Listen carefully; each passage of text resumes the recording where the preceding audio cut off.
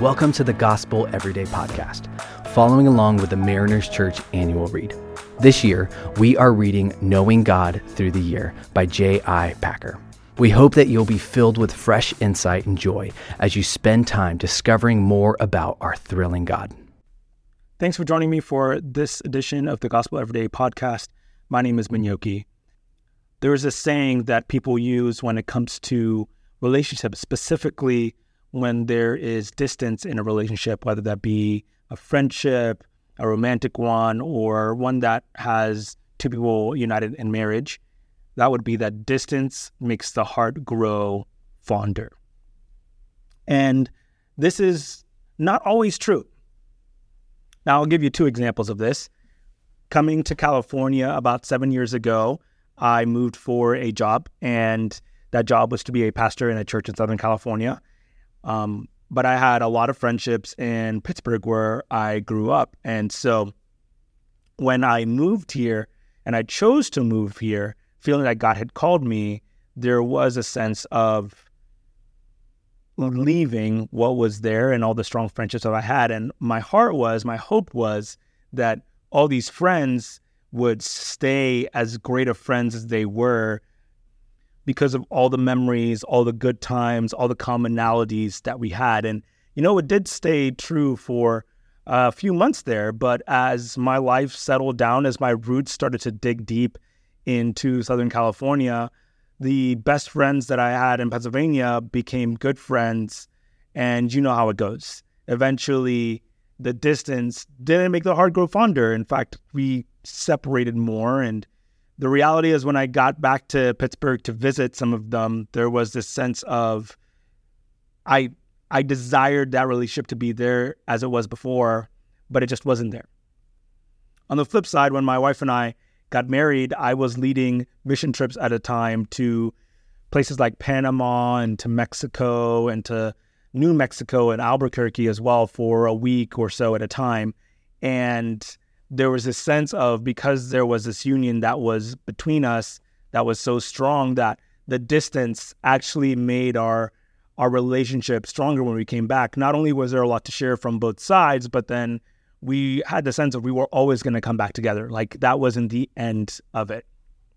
Distance plays a large role in our relationship with people, with our significant others, with our siblings, with your parents, perhaps that you have family all over the country and you were closer when you were with them, but now that you are farther from them, the relationship isn't as tight as it used to be. And the reality of relationships that we learn from this, from our own relational experiences, is that to be near someone is to be connected to them. The closer we are to them, the deeper we fall for them. Whether that be a friendship where your good friend turns into your best friend, turns into I would take a bullet for you, man, or the relationship that was dating because of proximity becomes something that's tighter, then becomes marriage.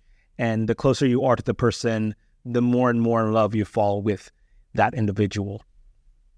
Now, while that's true for earthly relationships, I would say it's also true for how we look at God, how we relate to God, that there is a sense that distance doesn't necessarily make the heart grow fonder, but in fact, the further we are away from God, the easier it is for us to forget about Him. In my years of ministry, one of the most common conversations I've had with people when they're trying to get back to God is that they are incredibly surprised how far they feel from God, considering how close they used to be to God. See, at some point in time, they identified a closeness to God, but now sitting on the other side of the table from me, they're saying, God just feels really far away, and I don't know how to connect with them back. And perhaps that's really where you are today, that at one point in time, you felt like God was really close, and now He's really far away. Here's the reality, is that God's character is not that He moves away.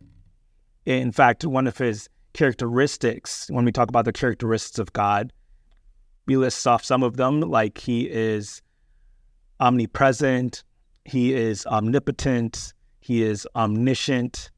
But one of them is also he's unmovable. He's unchanging. See, the reality is that when Jesus died on the cross, a new paradigm of relationship was created. God came down the mountain. Rather than having to make sacrifices to God to be absolved of our sin, and then also to feel like he's still there with us, even though he desires us, but because of our sin, there was such separation.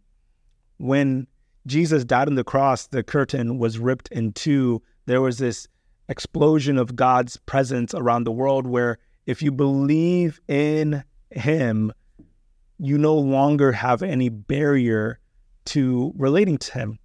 See, in human relationships, it's a two-way street wherein for people to draw near to each other, both of them have to be actively doing work to get there. But God has already done the work. He has already done the work on the cross. He has already come near. We have experienced Jesus here on earth, God in physical form as man. And he reset what it means to have a relationship with him. And so for us, the question is, when we don't feel near to God, it's not because God isn't near, but perhaps because of where we are in relation to him.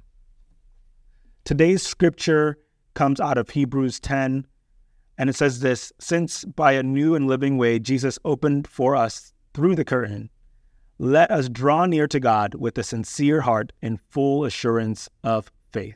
Furthermore, Ephesians 3:12 says, in him and through faith in him, we may approach God with freedom and confidence. So is God feeling far from you? Maybe it's not God who is far. Maybe it's you that need to draw near. God has already done the work. He has already done what is required for us to have a relationship with him. It is your daily, your hourly, your moment by moment yes to Jesus that allows you to draw near to him. What does that look like for you? What would that transform in the world around you, in the relationships that you have, in the conversations you have, in the way that you look at yourself? What if today you realize that God has done the work, and all you need to do in order for you to be near to him, to draw near to him, is to say yes to Jesus and the work of the Holy Spirit within you, to release control and to allow Jesus, to allow God, to allow Holy Spirit to have their way in your life, for you to experience his love and his goodness on a regular basis and respond from that rather than from the pressures of this world. Thanks so much for making the Gospel Everyday podcast an important part of your day. Hit that subscribe button if you haven't yet, and we'd love it if you could take a few moments to rate and review the podcast. Tune in tomorrow for brand new content. If you'd like more information about Mariners Church, download the Mariners app at your favorite app store or visit marinerschurch.org.